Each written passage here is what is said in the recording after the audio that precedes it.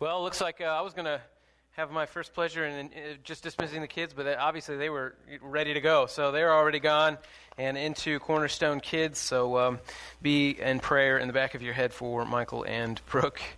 There's a lot of them back there. So if you brought a Bible to church this morning, go ahead and open it to the book of Ephesians. We're going to be in chapter 5 this morning. And this is the 25th sermon in the book of Ephesians. We have, 7 or 8 more to go. And then we're going to do a short Advent series. And I think next year, something special lined up. Probably Old Testament, we'll see. Ephesians chapter 5. If you brought a Bible, go ahead and turn it there now. If you didn't bring a Bible with you to church this morning, don't sweat it. We've got one provided for you in the pew ahead of you. And if you don't own a Bible, just that one's on the house. You can take that one with you and follow along with us. We'll be on page 675 of the Pew Bible. Ephesians chapter 5. I'm going to read it, and then we're going to pray. We're just going to pick up where we left off a week ago. Ephesians chapter 5, beginning in verse 15. Look carefully, then, how you walk. Not as unwise, but as wise, making the best use of the time, because the days are evil. Therefore, do not be foolish, but understand what the will of the Lord is. And do not get drunk with wine, for that is debauchery, but be filled with the Spirit, addressing one another in psalms and hymns and spiritual songs, singing and making melody to the Lord with your heart, giving thanks always and for everything to God the Father in the name of our Lord Jesus Christ, submitting to one another out of reverence for Christ. Let's pray.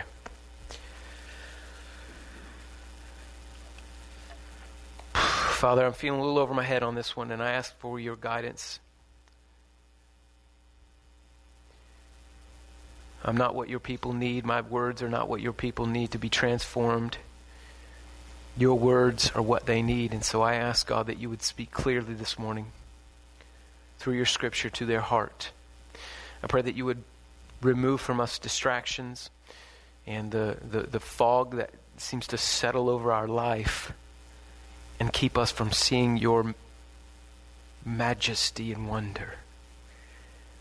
God, I ask that you would shine the light, as you promised you would last week in Ephesians 5:14, that you would shine. Christ would shine. I pray that you would shine on us this morning and allow us to see Jesus. Allow us to take our gaze away from the things of the week, of the worries and concerns of our heart, and to put our trust and our faith and our hope in God's Son, Jesus the Christ, our Lord and Savior, in Jesus' name. And for Jesus' praise, Cornerstone said amen. All right, Ephesians was a letter that was written about 30 years or so after Jesus died and resurrected and ascended into heaven. It was written by a short, bald Jewish guy named Paul, who couldn't see so well. And he wrote this is one of his letters that he wrote to some churches, this one in the town of Ephesus, which is in modern-day Turkey. He wrote 13, maybe 14 letters of this sort.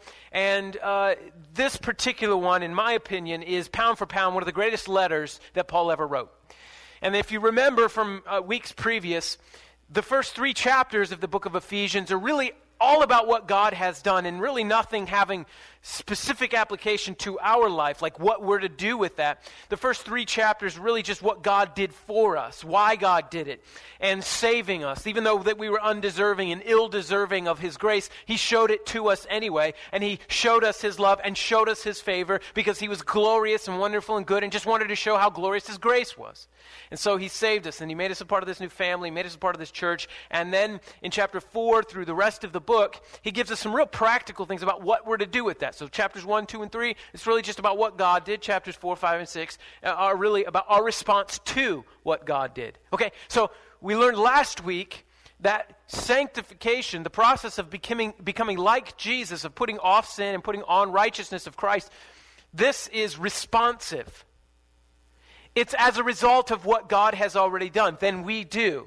And so we looked at verse 8, chapter 5, verse 8, where it says, you are light in the Lord. And then he says, go act like you're light in the Lord. So he's already made you a Christian, so now go act like a Christian. And I made this point, that you don't act like a Christian in order to become a Christian. You were made a Christian, and so you act like one. So the order is very important for us. So holiness and sanctification, it's a response. And last week, just take a second and read this with me. Verse 15, rather 14. Ephesians 5:14 says, awake, O sleeper, arise from the dead, and Christ will shine on you. So here's the big idea. Because God saved you, he gave you a purpose. And that purpose is to make much of Jesus everywhere you go. So if you work in a hospital, then you make much of Jesus in the hospital. If you work in a factory, you make much of Jesus in a factory. If you live in Piqua, you make much of Jesus in Piqua. If you live in Sydney, same thing. If you go to Bangladesh, you make much of Jesus in Bangladesh. And people see your good deeds, see Jesus through you, and they're drawn to him. That's the great purpose of your life. That's what Jesus was talking about in Matthew 28 when he said, go make disciples. He says, just be like me. Just think like I think, act like I think, walk like I walk, have the greater purpose of God, and people see the light that's shining through you, and they'll be drawn to me. And what's, I think, so significant about this is that Ephesians is in many ways kind of rewriting lines of code in us and allowing us to think as we should think. You see, before Jesus saved you, your life was built around just doing things for yourself, of accumulating things that you felt like would comfort you or would bring you peace or bring you happiness. And so you would live and work and do in order to be comfortable and to be happy and enjoy things. But then when Jesus saved you, he replaced that lower purpose with the greater purpose, which is to serve the presentation of his gospel, to praise the glory of his grace. And so those other things are good and okay, but they serve the greater purpose, which is to make much of Jesus in your life. And so this is responsive. This is living in such a way, and Paul's about to go into this here in verse 15. He's saying, in light of that, in light of what God has made you, in light of the mission that God has given you to make much of his name wherever you are, in light of that, verse 15.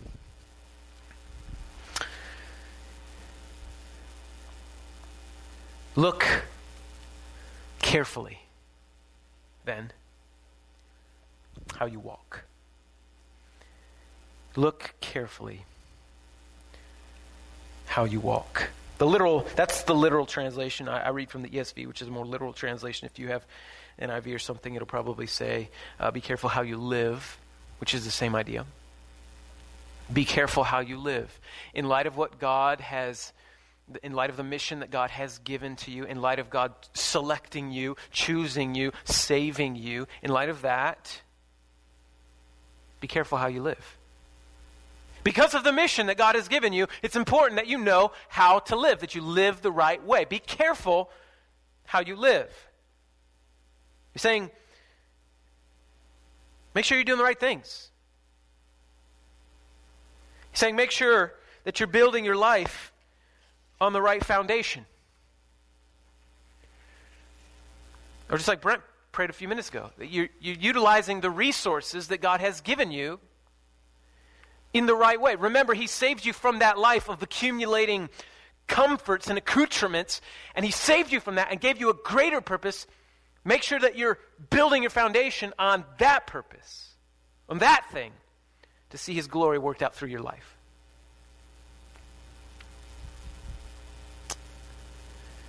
And this is a difficult thing, and it cuts across the grain for us because we're Americans. Hey, our DNA is life, liberty, and the pursuit of happiness. That's the Declaration of Independence. That's how we got started. I reject your way. I want to make happiness my way. And so it cuts across the grain for us. Because we're not the center of our universe. God is the center, and his purposes are greater than our purpose. They've superseded our own. And we learned earlier in this book, I think one of the most fundamental and encouraging things, which is that God has built it in such a way that your joy, the joy that you have in your life, is commensurate with the amount of glory that God gets from your life. What I mean is that the more God is glorified in you and through you, the more joy you experience in your life. These two things are married together. They are always connected. That when you have more of God being glorified in you, you'll find more joy in life. I don't mean happiness. I mean joy. Happiness is never commanded in Scripture, but joy is. You ever think about that? That you serve a God who commanded you to be joyful. Rejoice in the Lord always. He commanded you to be joyful.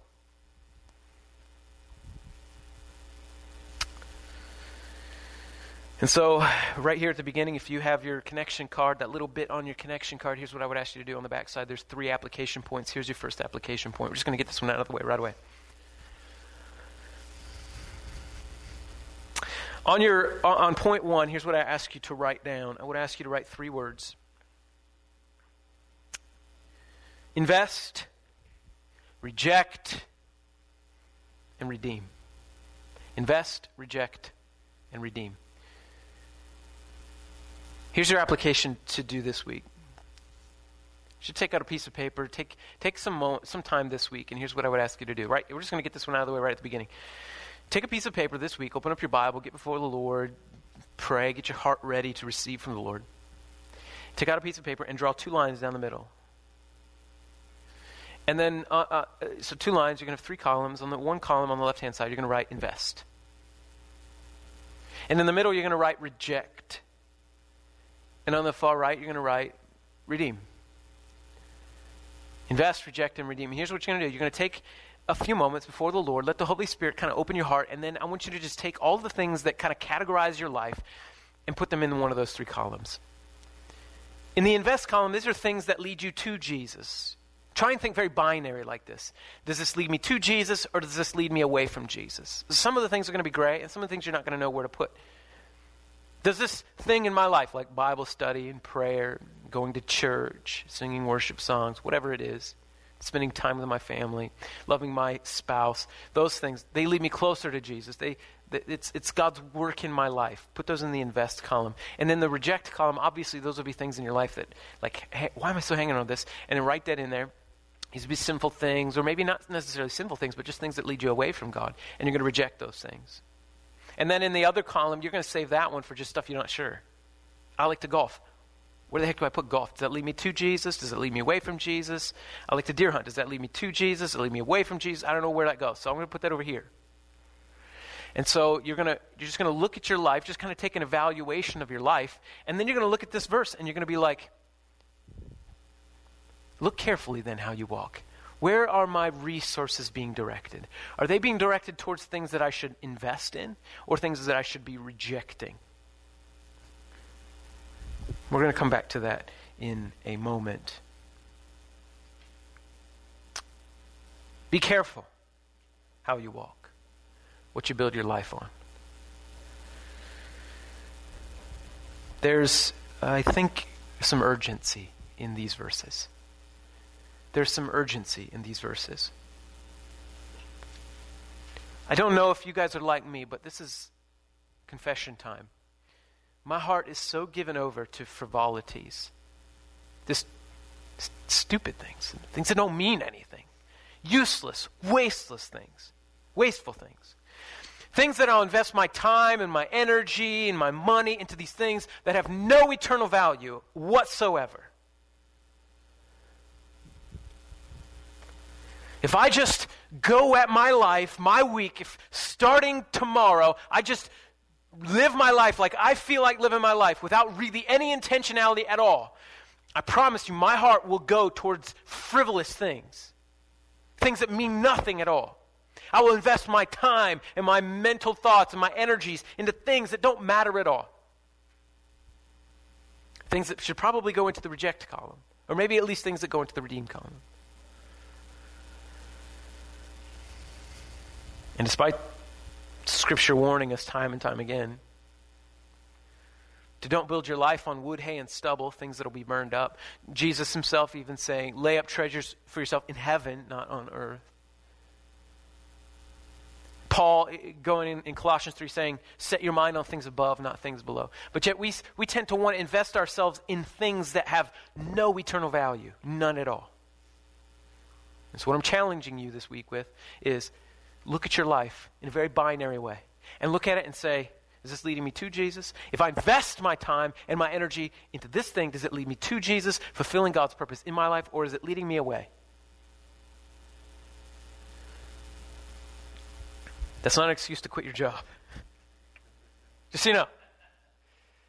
That lousy, filthy boss of mine, he's not leading me to Jesus.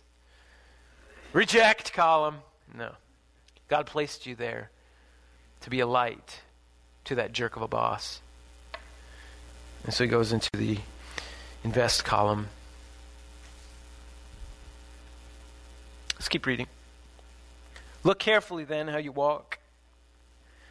Not as unwise, but as wise, making the best use of the time, because the days are evil. So then Paul proceeds from this point to give us three contrasting points. Three contrasting points on how to live the mission, how to look carefully at your life. And the first contrasting point he gives us is this: don't be unwise, be wise. Don't be unwise, be wise. So you're going to need some wisdom.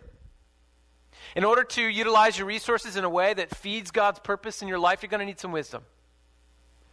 We're going to need a tremendous amount of wisdom, which is good news, because we have a God who's wise. And who he says in Jesus' brother James, he says in chapter 1 of his, I think it's verse 5-ish or something, he says, if any of you lacks wisdom, let him ask God, who gives without any preferential treatment. He just gives freely. If you need wisdom in this, how do I invest my life? What do I focus on? What's God's purpose for me? How do I manage my resources? If you need some help navigating those questions, you just ask the Lord. Don't be unwise, be wise. Go get wisdom. And the place to find wisdom, just ask God in prayer. And ask for a revelation of Jesus, because the Colossians says, in Jesus is hidden all the treasures of wisdom and knowledge. So you need the Holy Spirit to help you how to walk wise. And then Paul says, verse 16, make the best use of your time because the days are evil. Make the best use of your time because the days are evil. Your Bible may read the redeeming time, which is really what it means. We have that saying, you buy yourself some time. It's kind of what is meant there. He says the days are evil. The world isn't living for the purposes of God, and will, if you let it just distract you from God's purpose in your life. And so he hones in on this issue of time. He hones in on this issue of time. And I know this is because Paul's a realist. He's a human. He's just like you and I. He's prone to give himself over to wastefulness, same as you and I are. Prone to spend his days in frivolity and just silliness and things that have no eternal weight or value. And time is a limited resource. And of all the resources in the world, I think time is the one we waste the most.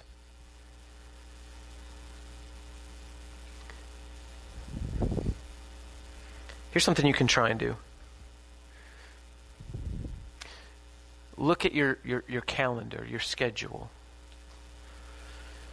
Kind of look over your calendar for the next week. Just starting Monday and going through next weekend. Schedule everything down to a half an hour increment. Print out one of those online calendars, just a week calendar. Print it out and put every single activity on it. You want to sleep 8 hours? Put your sleep time on there. You go to work? Put your work schedule on there. You got extracurriculars? Put those on there. Whatever you're into eating, put it in there. You I don't know, you want to go to the coffee shop and read Nicholas Sparks' book? Fine, put it in there. You want to exercise? Put it on there. right? It'll feel like this much of your calendar if it's me.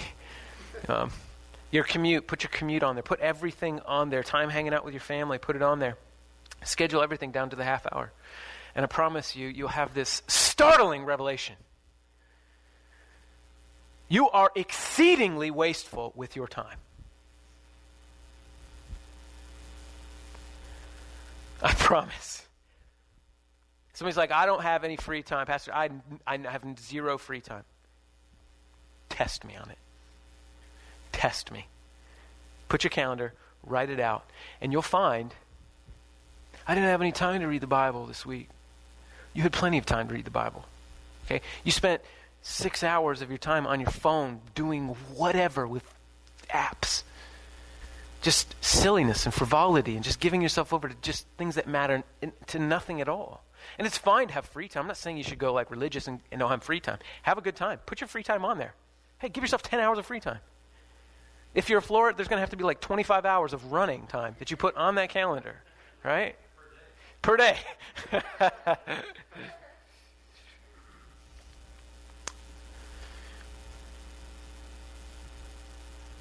The idea here is not to be religious about it, but to look carefully how you live and to redeem the time. To redeem the time because the mission of God is that important. The mission of God, let me just say that again. The mission of God in your life is that important. That you would go bonkers about your calendar. That you would look at your calendar for the next week and think to yourself, how is it that I'm investing in things that God gets glory from, that God does his purpose in my life through my life? It affects your calendar. It's that important.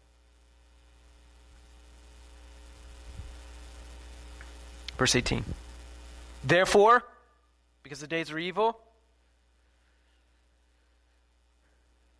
do not be foolish, but understand what the will of the Lord is. He says, don't be an idiot. Figure out what God's will is. Figure out what God is meaning to do. Figure out what God's great plan is.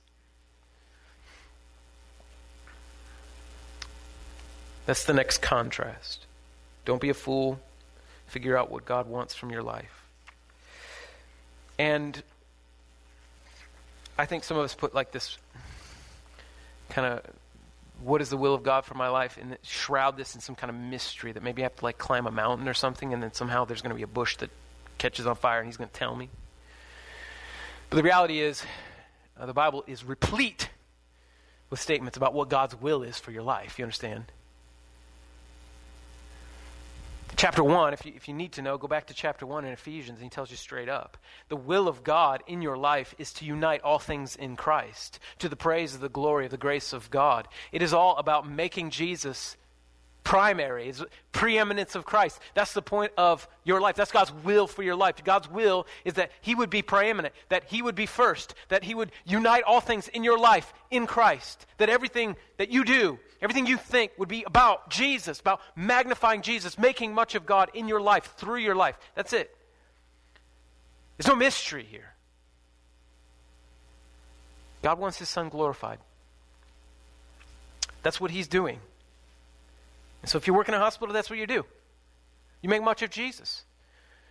If you work in the food service industry, that's what you do. You make much of Jesus.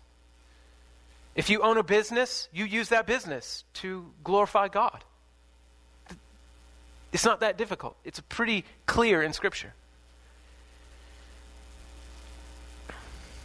And God will direct you towards his will. God will direct you towards his will. Your vocation, your location. I've said for years that I think God is less concerned about your vocation and location, which is how we always frame his will, but he's more concerned about your sanctification. 1 Thessalonians 4 says, for this is the will of God, your sanctification. And we try to couch terms of the will of God in terms of, do I go be a missionary in Bangladesh? Or do I become a teacher? But the will of God is primarily about your sanctification. And when you're sanctified, meaning when you do what God has called you to do and be what God has called you to be, he's going to place you in Bangladesh. He's going to place you at a school. He's going to place you at a hospital. He's going to place you at Cracker Barrel. He's going to place you where he placed you. And you be sanctified right there. And he'll work his will through you. Third contrast, verse 18. Don't get drunk with wine, for that is debauchery, but be filled with the Spirit. This seems so random. Right? Don't be unwise, be wise. Don't be a fool, have understanding, don't get drunk. You're kind of like, wait a minute, what does alcohol have anything to do with God's great purpose in my life? And the answer to that question is, he answers that question, for that is debauchery. If you're, you may have a different translation, may say dissipation. It just means wasteful. It just means wasteful. God's given you a mission to make much of Jesus in your life, through your life, to advance the gospel here, to advance the gospel there. That's God's purpose for your life. Hey, you can't do that when you're blasted. Your faculties are impaired. Your mind is impaired. You can't do what God has called you to do when you're drunk. And so Paul says, hey, live your life in such a way that you're responsible with your resources, one of them being your brain, your mind. And so, if you can't take a drink of alcohol without going after a buzz, don't drink.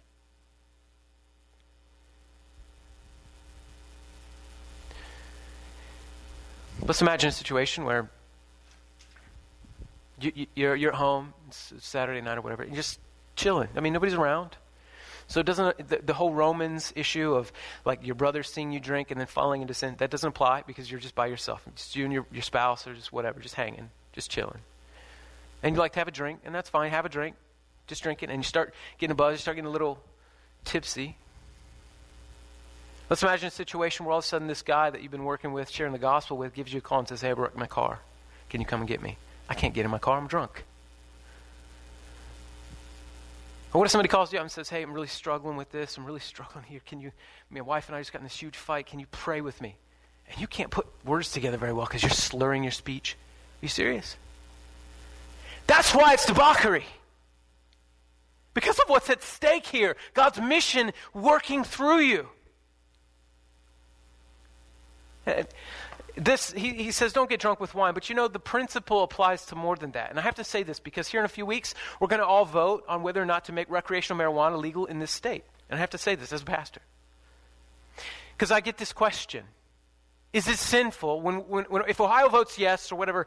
No, I don't know how it's going to work. But if Ohio votes to make recreational marijuana legal in Ohio, is it a sin for a Christian to smoke dope? And the answer is resoundingly yes, it is. What is the point except to get high? The principle is the same, you see. Someone calls you up and you're just toasted. You can't fulfill God's purpose in that moment. God, as a follower of Jesus, we ought to live our lives in such a way that there are certain things that we just don't participate in, legal things that we don't participate in for the sake of God's mission, because we've been called to a higher calling.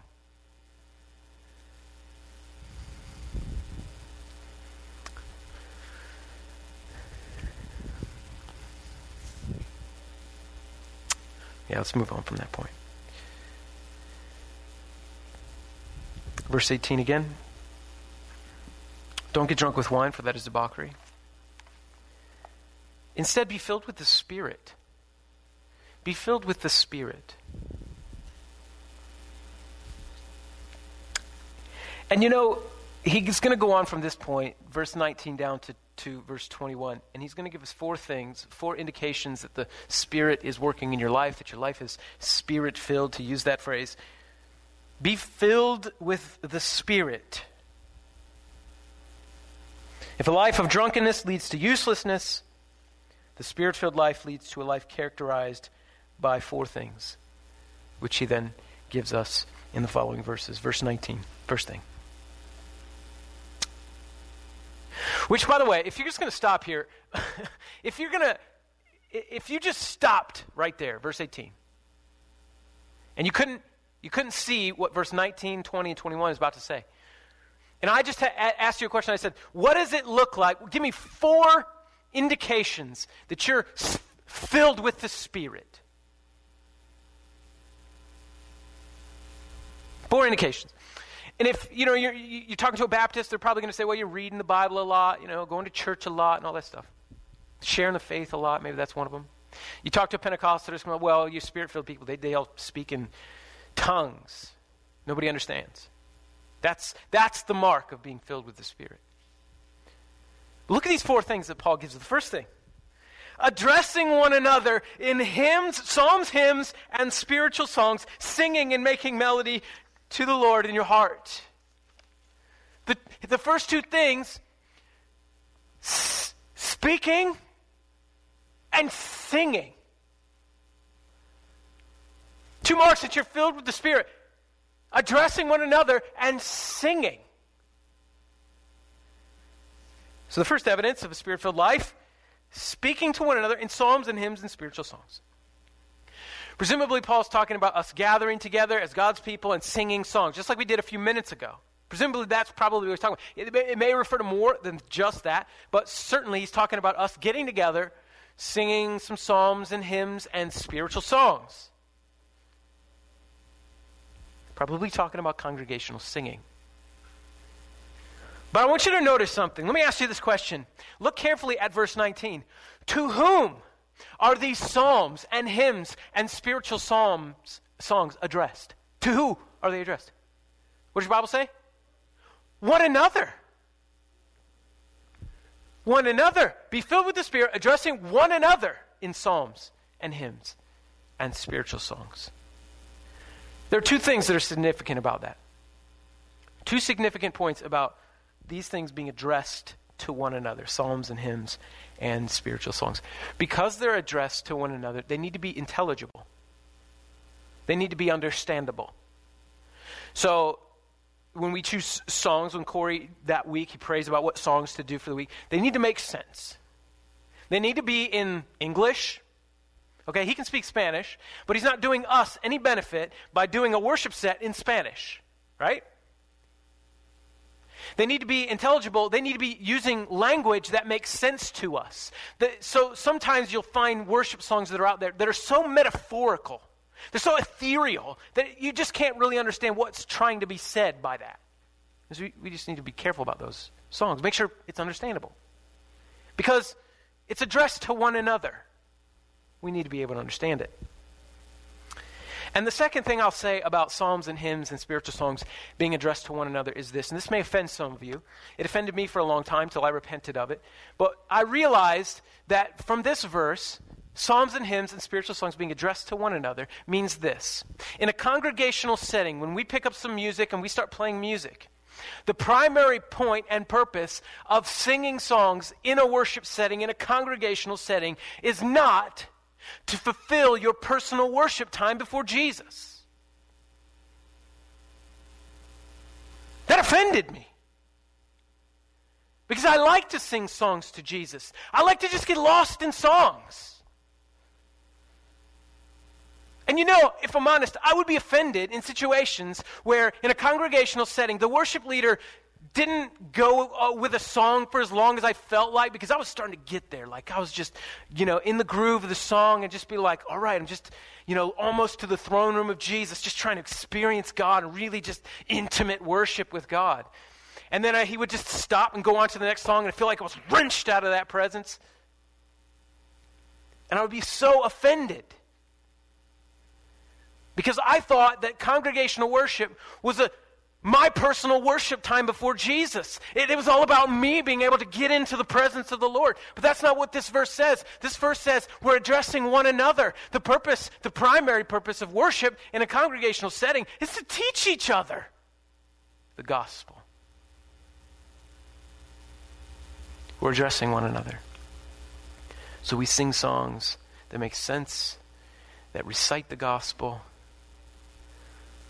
We sing songs that retell the story of Jesus on the cross, dying for sin. Retelling it, re-singing it. Hey, go get lost in worship. Raise your hands. Love to sing to Jesus. But just understand, the primary purpose of singing is to address one another, to teach one another the gospel narrative.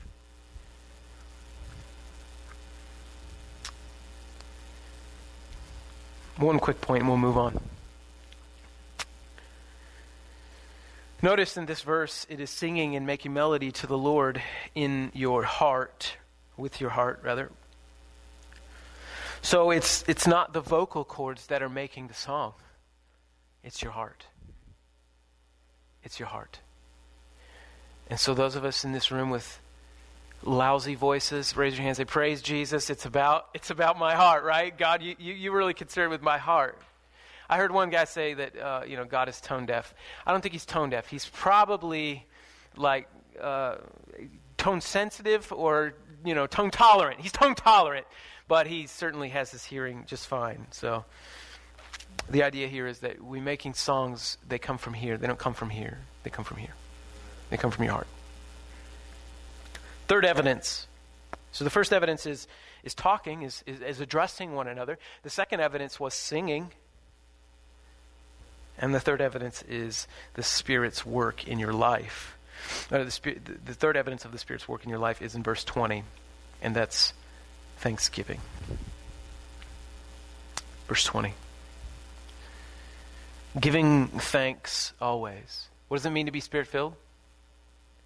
Give thanks always for everything to God the Father in the name of our Lord Jesus Christ. As Christians, we thank God for everything. You ever been with a Christian and you drove to the mall and they thanked God for a good parking spot? Anybody ever? And you're sitting there thinking really? The eternal God of heaven's armies has orchestrated the entire course of human history such that you would have preferential parking at the mall. You really think that? Yeah, I think that too. I think that God prefers me to have a nice parking spot sometimes. And when I have a nice parking spot, I thank God. What a great parking spot. What about the times when you have to go all the way to the back? I thank God that I have a walk all the way to the mall to burn off some calories because I'm going to spend it on Starbucks or something. I just thank God that I have a good parking spot. I thank God that I have a bad parking spot. As a Christian, you thank God for everything. Everything.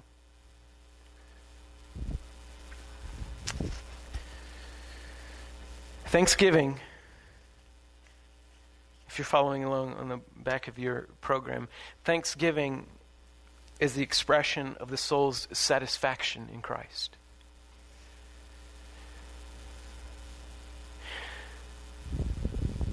When we're not thankful,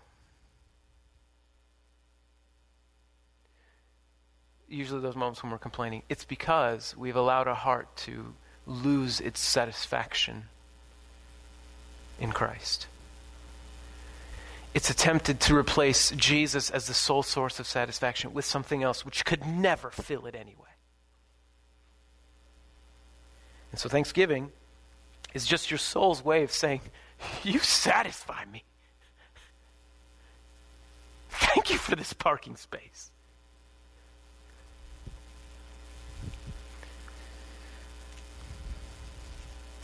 And it's important that Paul didn't write, give thanks when things are going well. Give thanks when you're in good health. Give thanks when you've overcome temptation. Hey, for sure give thanks during that time. And for sure give thanks when you're sick. When you had a lousy week. When you had to terminate someone at work. For sure give thanks. Even when you're sick.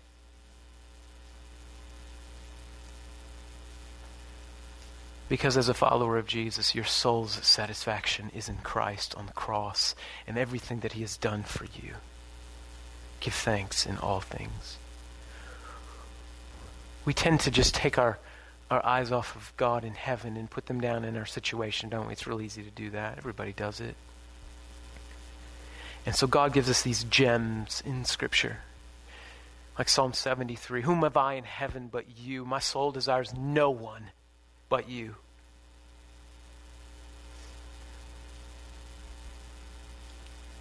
My heart and my flesh may fail, but you are the strength of my heart and my portion forever. Give thanks. Give thanks. You know, and when I love the Psalms because they're so real. Anybody read the Psalm and be like, this guy's neurotic. And then find yourself just a couple of days later being that neurotic, just like the psalmist. But they're so real. They're so gritty. Why are you so downcast? Put your hope in God. You know, right after that verse down there, he says, remember God. You see, we tend to we become like Eeyore type Christians. You know what I'm talking about? Like Eeyore, that donkey. We're just kind of, well, saved by grace through faith. Sins forgiven. Going to heaven forever. But my cable got shut off. Really? I mean, you're saved by grace forever. Your sins are forgiven. Jesus died on the cross for your sins and resurrected on the third day. And your cable got shut off and that ruins your day. Really? But that's life in this earth, isn't it? Philippians 4. I love this verse. I think it's verse 6 and 7. I just hope you know how powerful giving thanks in all things really is in your life. There's a door to inexplicable peace in your life, and the key to unlock that door is thanksgiving. That's not psychological gymnastics. That's Philippians 4. Do not be anxious about anything, but in everything by prayer and supplication with thanksgiving, let your requests be made known to God, and the peace of God, which surpasses all understanding, will guard your hearts and your minds in Christ Jesus. You see how the peace of God is a result of you trusting in the Lord and thanking Him for all things?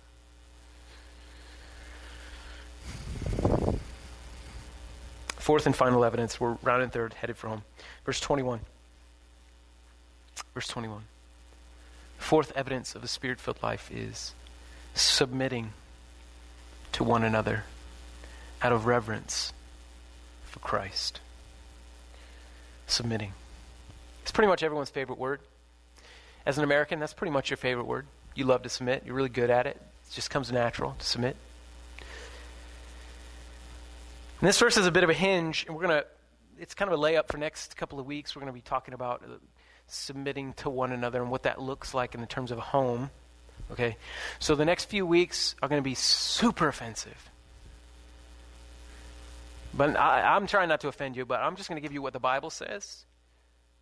We're going to be talking about womanhood, biblical womanhood. We're going to be talking about biblical manhood.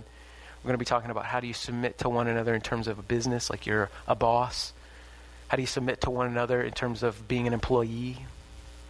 That's how it's laid out for the next few weeks. So I hope you come back. But this is a bit of a hinge, and we're going to kind of explore what this means later. But the point I wanted to make out of this one here is that the motivation for submission in the life of a follower of Jesus is reverence for Jesus. You see that? Submitting to one another out of reverence for Christ. There was only one person who has ever lived who shouldn't have had to submit.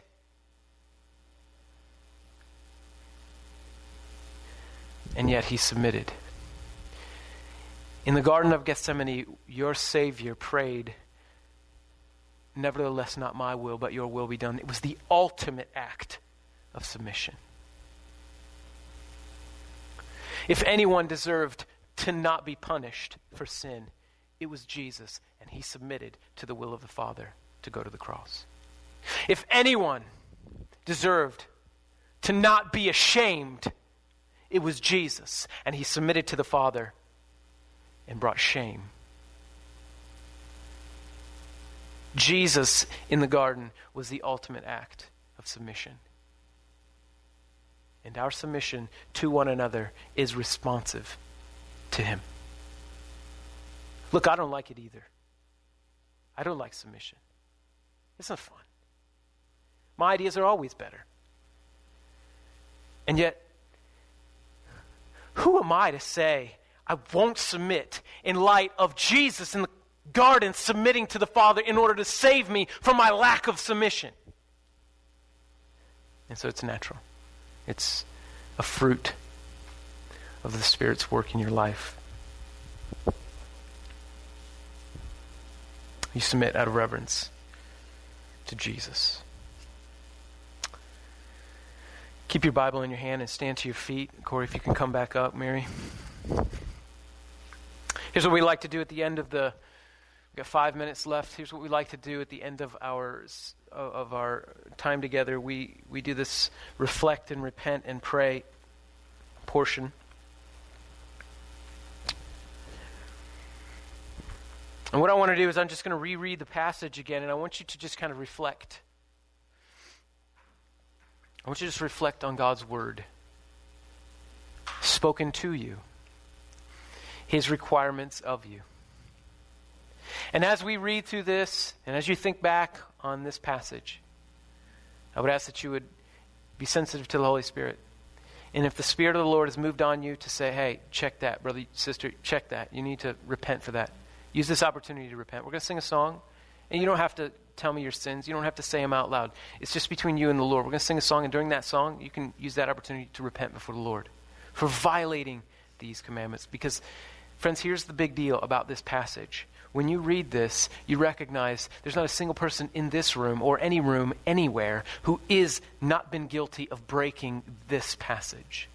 There's no one, every single one of you, we're not the wise ones with understanding. We're the unwise fools in this passage. Jesus was the one who walked these things. Jesus was the one who did these things. He was the wise one who discerned the will of God, who didn't get drunk and waste his life, who lived his life in light of God's call on his life. Jesus is the one. And because of that, we do as he did. So let's read it together. Look carefully then how you walk, not as unwise, but as wise, making the best use of the time, because the days are evil. Therefore, do not be foolish, but understand what the will of the Lord is. And do not get drunk with wine, for that is debauchery, but be filled with the Spirit, addressing one another in psalms and hymns and spiritual songs, singing and making melody to the Lord with your heart, giving thanks always and for everything to God the Father, in the name of our Lord Jesus Christ, submitting to one another out of reverence for Christ. Let's pray. Father, thank you for your word.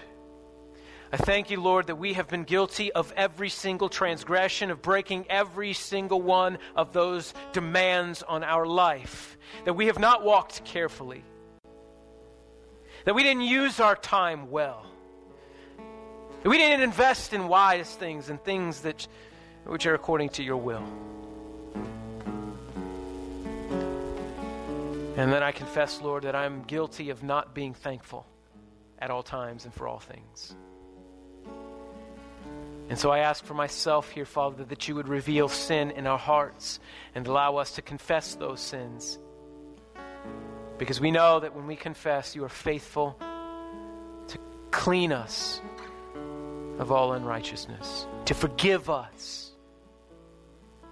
So as we sing, Father, I pray you move upon your people to reflect, to repent, and to pray. In Jesus' name, amen.